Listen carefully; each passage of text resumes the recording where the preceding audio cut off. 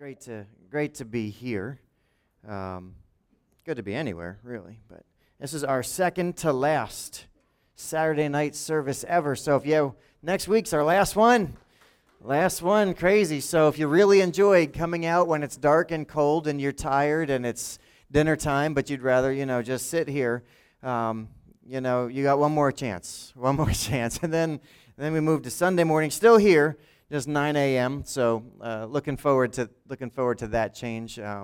Also, want to remind you that branches are starting up soon. So if you haven't signed up for that, please do that. You do not want to miss it. It's a great way just to find great people to do life with and to walk side by side. We all need it. This is good for once in a while just to catch up and to gather like this. But branches is an opportunity for us to really go deeper with each other and talk about life. And so I encourage you to get in there and participate in that. Is there anything else I'm supposed to be saying? I don't know. Anything else coming up? I don't know. Other announcements?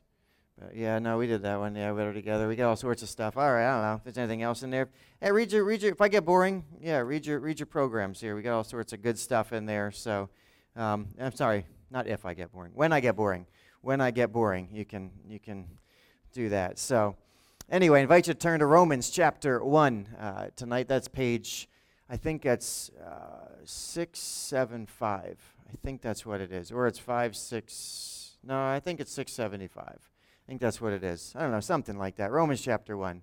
Anybody? 675, is that right? 675. I got it. All right, I remembered. All right. As you're turning there, it's going to go back to my childhood for a moment. Back way early. It's an impressionable time, if you guys remember. Some of you, your childhood was a lot longer ago. Some of you, you're still kind of in it. But there are memories that stick with us from childhood.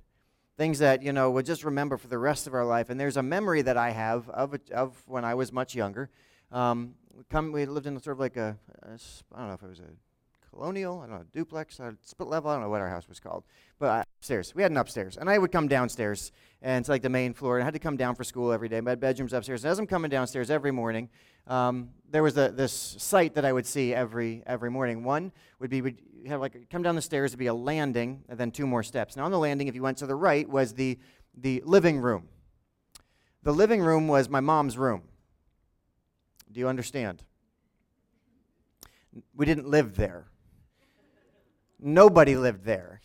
It had the couch that was incredibly uncomfortable. It was blue and green, had maybe some paisley on it. Nobody was allowed to sit on it, right? The piano was in there. It was the nice room, right? When we decorated Christmas trees, we got 2. One went in there that she decorated, and one went in we called it the playroom. That's where we got to decorate. Our ornaments went there. My mom had her nice tree that we didn't touch. That was in. Am I lying?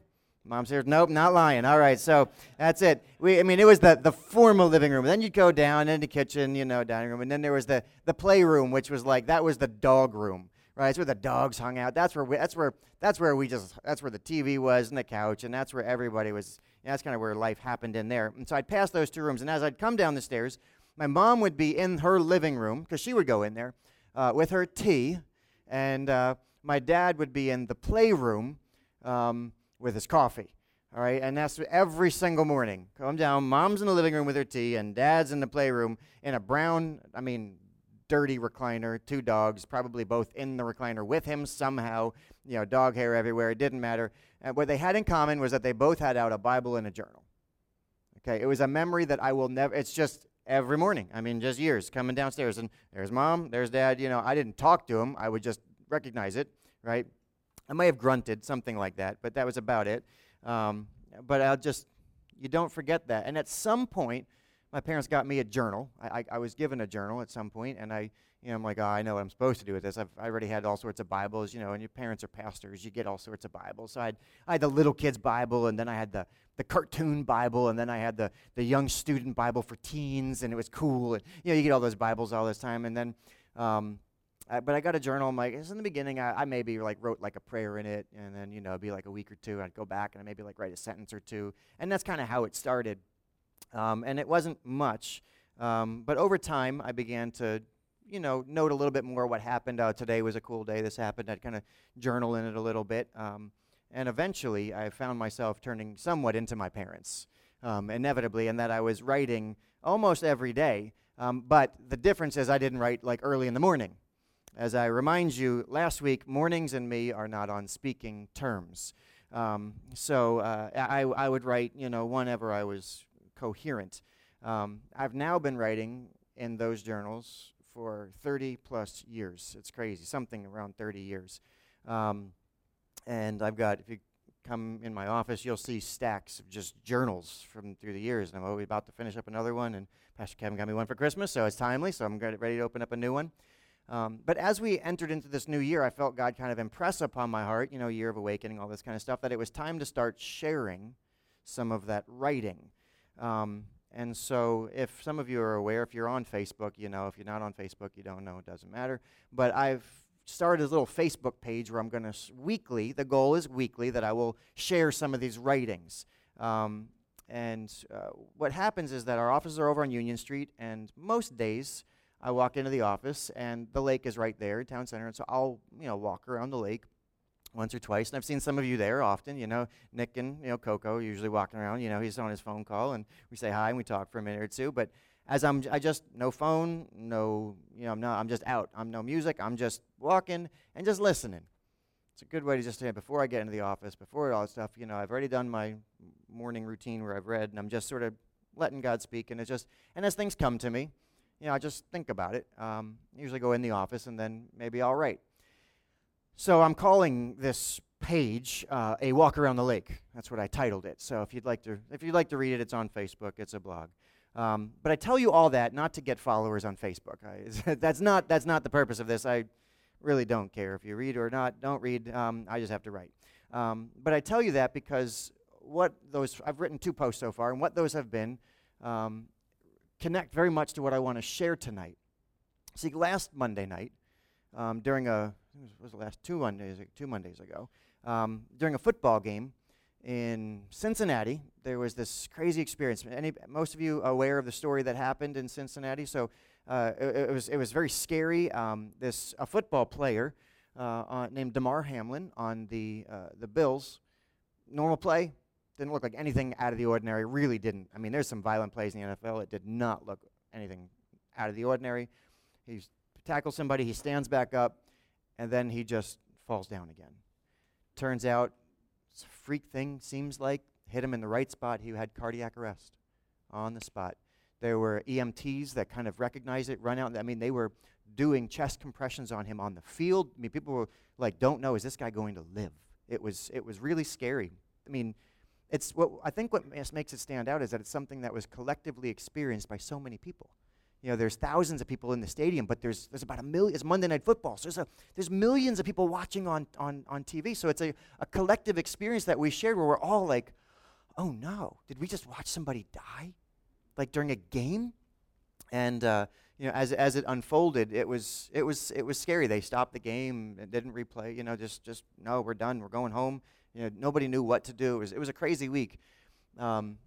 And after the doctors, he stabilized. He was kind of in this coma in the hospital. Doctors weren't sure if he was going to have any, long-term brain damage or anything like that. And after a few days, he began to stir, to wake up. And when he did, the doctors were monitoring him. He was on a breathing machine, oxygen. As he grew more alert, he kind of indicated that he wanted to say something. He couldn't say anything, so they handed him a clipboard, and he writes on the clipboard 3 words, and he writes this down: "Did we win?" I mean, really? And it was such a significant moment because for the medical, community, they're sitting there understanding, okay, yes, this guy's back. He understands fully, okay, he's home. He's here. This was good. His mind is good. It's an answer to so many prayers. It was an amazing, amazing thing. But then the doctors had a response, which was like the Hollywood script, right? And they said to him, yes, Damar, you've won. You've won the game of life. It was like, oh, man. That's, seriously, this is like storybook stuff, right? And as I reflected on that, I had lots of thoughts. And so my last 2 writings, if you've read, I wrote about some of those things. But there's one thing that I felt that as I was just kind of thinking about this, that God put on my heart specifically to share with our church. Not a writing, not something for just the community or just for whoever wants friends or whoever's reading it, but something specifically about this story, because it's sort of captured a lot of our attention, that I just want to share with you. And so I'm going to do that. As we enter into this year of awakening, here's the thought. We are all active participants in this game of life. Every one of us is in this game of life, and we wake up each morning aware that success is out there somewhere, right? And so we attempt to make the most of each day, to win the day. We try to do it right. And we also, in the back of our minds somewhere, depending on who you are, you have this awareness that there's going to come a day for all of us when we're going to breathe our last in this life, and we're going to wake up. And perhaps we'll be surrounded by bright lights and lots of people and, standing around us. I'm not sure exactly how it's going to go, when that day comes, but let's just go with that for now. People all around you and bright lights. And there's going to be one question on our mind. One question only, and here's the question. What is it? Did we win? Did we win? What we're asking is, did we get it right? Did we do enough? Did we win the game of life? Isn't that such a profound question? Years ago in his book, 7 Habits of Highly Effective People, anybody ever read that one? Yeah, a few of you? All right, the rest of you probably should. Stephen Covey, it's a great book. And he challenged people, one of the principles, one of the 7 habits is this: begin with the end in mind. Very famous principle. Begin with the end in mind. And the premise is this: if you figure out what you want to do, what you want it to be like at the end, it will give you all that you need to know what to do now. It will inform today, right? That the goal then should dictate our actions now. Begin with the end in mind. Don't just wing it and go along the way, but be on purpose. Begin with the end in mind. That a critical component of winning is clarity about the goal. And it was implied in the doctor's response, right? They didn't answer his question, or at least not the question he was asking, right? He was talking about a football game. They're talking about his life. It's important to clarify the goal. Did you win? I mean, yes, but not in the way you think. You won. So let me ask you, do you know what the goal is? When you come to the end of your days on this earth and wake up in eternity, will you have won? It sounds like a pretty important question. It sounds like a question that we should probably all know, but I wonder how often we sort of don't really think about it. Do we really consider the end? And the thing about it is that it's an unanswerable question. Because we're trying to know now what will happen then. We're trying to answer today what's going to happen. And again, we can talk all about the statistics about how good we are at predicting the future. Just start with the weathermen, right? Then we can go on to the economists and the scientists. We can keep going if you'd like. We want to know if what we're doing now is what it's going to take to win then. Right? We can ask the question all we want, but we're not going to get an answer until it's decided. Right? We understand this. We can only know for sure that we've won when? When it's over. When it's over. Life is full of stories that looked like they were over, yet some twist, some change, some circumstances happen that reverse the outcome at the very last moment, and that's not how we thought it was going to turn out. That's not what it looked like was going to happen. In the words of the brilliant American philosopher Lawrence Peter Berra, it ain't over till it's over, Yogi. So where does that leave us? Do we have to wait for the end? Hope for the best? Is that what we do? Is that the best we can do? Just sort of wing it? Be like, oh, I really hope this works. Some really good news. With such a profound question in front of us, with so much on the line, we are beyond blessed to have the Word of God available to us. Because God has not only told us what the goal is, but what we need to do to ensure that we win. Don't take my word for it, okay? It's not just me telling you this. Let's read what God prompted the Apostle Paul to write. So again, Romans chapter 1. The Apostle Paul is writing these words to the church in Rome, and he says this. We're going to pick it up in verse 17. So if you're in chapter 1, again, verse 17, and this is what he says. This good news tells us how God makes us right in his sight This is accomplished from start to finish by faith. As the Scriptures say, it is through faith that a righteous person has life. And over the next few chapters, Paul breaks down the idea that the way to win in this life is not through human effort, but through faith. He continues this in chapter 3. If you want to skip over, chapter 3, verse 22. It says this, "We are made right with God by placing our faith in Jesus Christ. And this is true for everyone who believes, no matter who you are. For everyone has sinned. We all fall short of God's glorious standard, yet God, in His grace, freely makes us right in His sight. He did this through Christ Jesus when He freed us from the penalty for our sins." If I could summarize this in the translation according to Dan, right here, and nobody buys that one, it's okay. But here's my translation. We can't win life. We can't win life. You could do good for the rest of your life. You could give away everything you own. You could advocate and fight for the helpless. You could try to be the most perfect person ever, and it would still not be enough to win. But Jesus did win. He did what we couldn't do, and here's the best part. He wants to share His victory. Winning is only possible by grace. It's a gift that Jesus gives us. If I could take some license with the text, I would rephrase Paul's words just for us today like this. We win by placing our faith in Jesus Christ, and this is true for everyone who believes, no matter who you are. For everyone has sinned. We are all destined to lose because we fall short of God's glorious standard. Yet God, in His grace, freely declares us winners. He did this through Christ Jesus when He freed us from the penalty of our sins. See, the concept that Jesus is the key to winning, there's a theological term for this, and we call it salvation. That's what it means.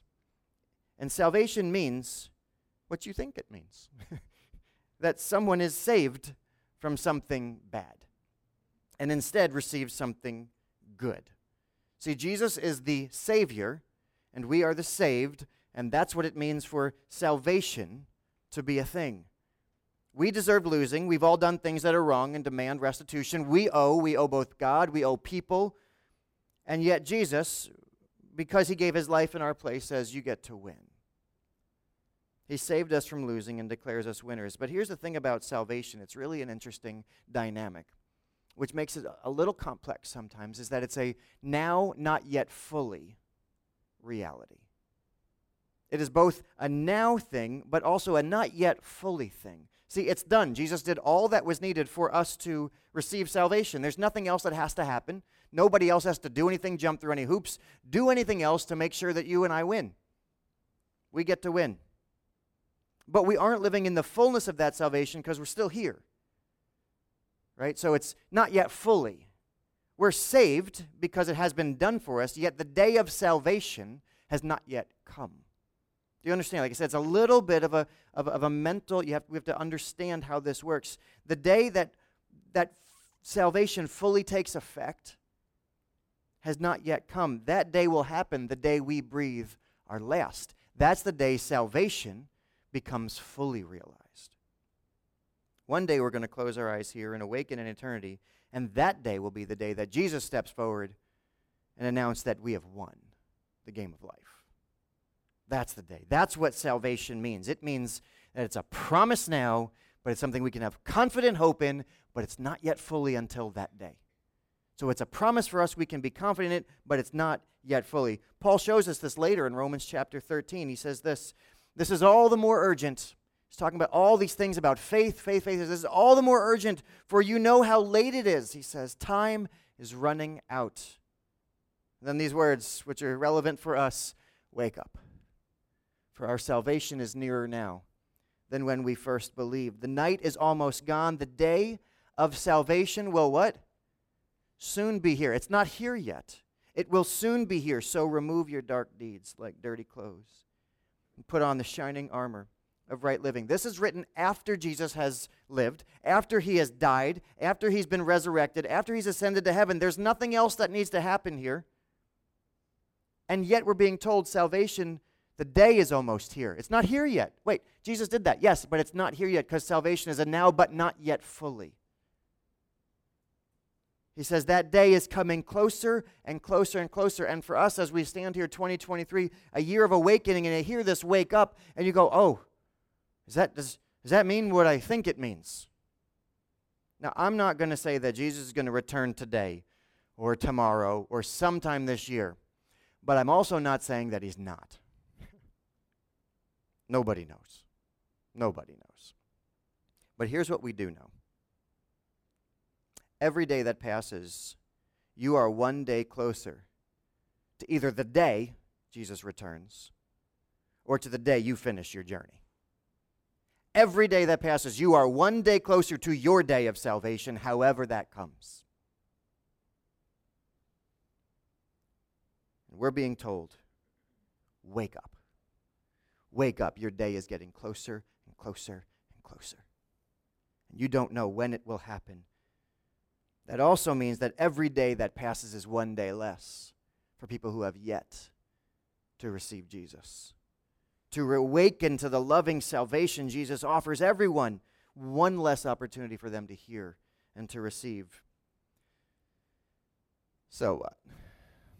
So what do we do with that understanding? What do we do with this information? What difference does it make here and now? I mean, really, it's Saturday night. I'm kind of tired and football's on. Like, can we just hurry this up? We believe this is the year of awakening, that God has told us it's time to get up, that something important is happening, and it's time to put our faith in action. Here's the thing. If we want to win, it's not about trying harder. We just need to activate our faith.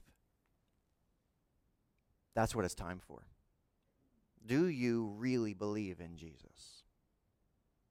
It's time to go all in. And what does that mean? What does it mean to really put our faith in action?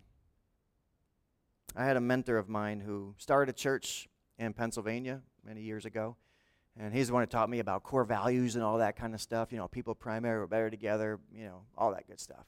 And one of their church's core values was family first. And he said, you know, after a couple of years, he realized, no, it isn't. He said, it sounds really good. We should absolutely value our families, but family is not first. He said, we need to search ourselves. Is that winning? Is it winning if I gain my family but abandon my Savior? Seek first the kingdom of God and all these things, and then everything else will be added unto you. What does it profit a man to gain the world but lose his soul? No, family's not first. It can be second, it can be third, it can be somewhere, you got to figure that out, but it ain't first. So what does it mean to activate our faith? We need to search ourselves and say, what does winning look like in my life? Not just what I'm saying, but what am I living? Examine our values. Are we pursuing financial security? Is that winning? Am I pursuing pleasure? Am I pursuing experiences? Am I pursuing approval? What is it that I am pursuing? What have I decided that winning looks like in my life? What would those who know us best say we think winning is? Saying our faith is in the promise of salvation, that doesn't mean we stop working or we stop trying or we stop enjoying things. It's not what we're talking about here. It simply means we refuse to set anything else above the hope of Jesus. That salvation is it. Matters more than anything else.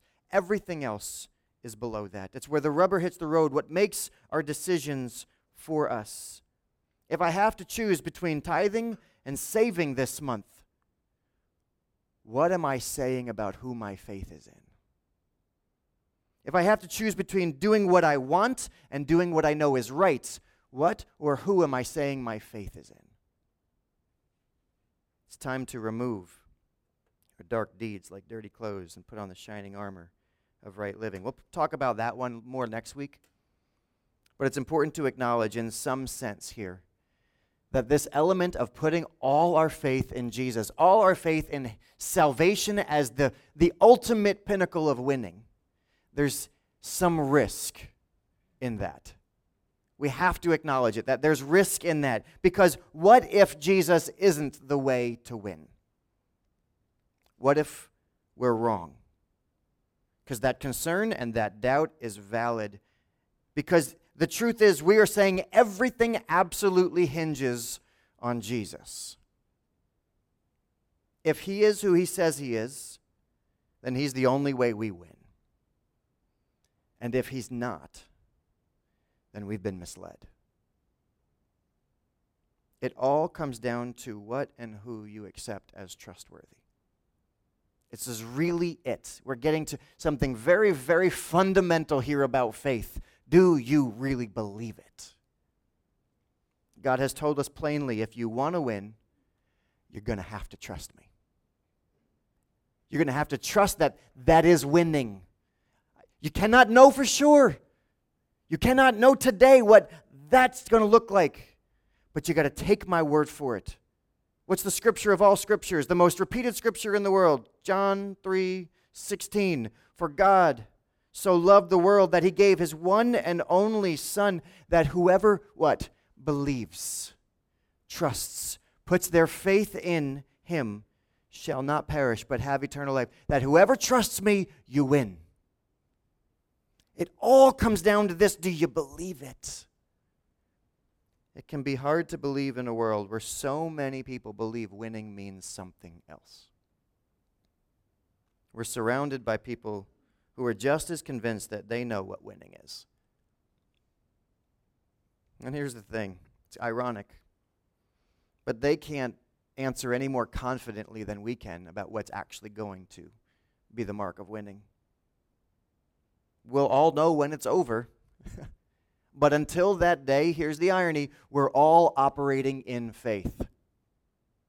The only differentiator is what is your faith in, or who is your faith in. If you say it's all in pleasure, it's all in wealth, it's all in approval, it's all in this, if whatever you say it is, you can say it as confidently as you want, but at the end of the day, you're just saying it in faith. Because nobody knows until it's over. This is why God is calling his church to wake up. Because our world is desperate to win. And they're chasing everything and anything that promises them victory. And we're in this together. We're in this together. And God has said, hey, listen, it's not just enough for you to win. The goal isn't for you to win and everybody else, well, hey, tough luck.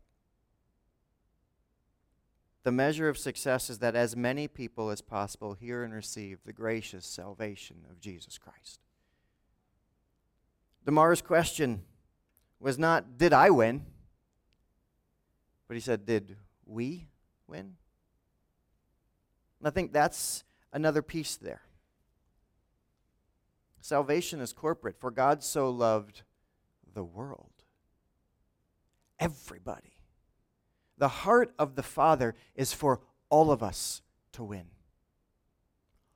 All of us. There is something so fulfilling in knowing we get to win together. Here's the thing. It changes everybody out there. We are no longer in competition with everybody else. The goal is not for me to win so you can lose. It's not a zero-sum world where if you win, I lose. It doesn't work that way. God says, I want everybody to win. Everybody. We all get to win together. Instead of being competitors, we're all teammates. We're family. We're on the same side. The heart of God is that we would see and recognize that true victory is corporate. It's communal. There is no, I can't win if you don't. We've got to win together. We win when we all win. When those who have received the good news, who have encountered the Savior, and who live with the confident hope of salvation, when we, as the church, wake up, we get to be the blessing God promised we would be. And we get to help our brothers and our sisters, our neighbors, our coworkers, our friends, our bosses, the people we don't even like, the people that annoy us and irritate us and cut us off. The people that just can't stop posting on Facebook and you're like, seriously, enough. The people that you just can't stand them. Guess what? When we wake up, we get to fight for their victory. Because winning is communal. It's the ultimate victory. So, here's my very simple challenge for this week. Let's make it very practical. I'm going to give you one suggestion. You can do way beyond that. But here's one thought for this week. Very simply, pray for 3 people by name that they would win eternal life. This week, ask God, put specific people on your heart, and I'm going to guess he's going to put some difficult people in your mind already. You're like, it's the last person I want to pray for. That's the idea. That's sort of the goal here. It's easy to pray for people that we like. You're going to do that anyway. So God, put people on my heart because, God, help me to understand that the only way we win is when everybody wins. Give me a heart of compassion like you had for everybody. So here's the very hard prayer. Ready? You should write this down. God, help us all win. You probably need to write it down so you don't forget it. 5 words. God, help us all win.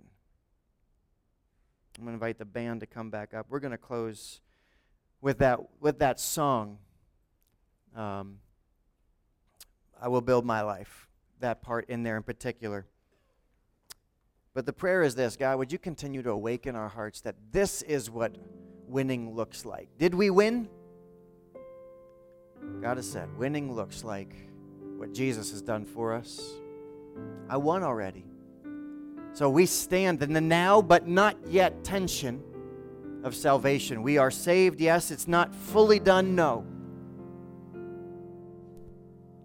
That's where faith comes in. Activate that faith.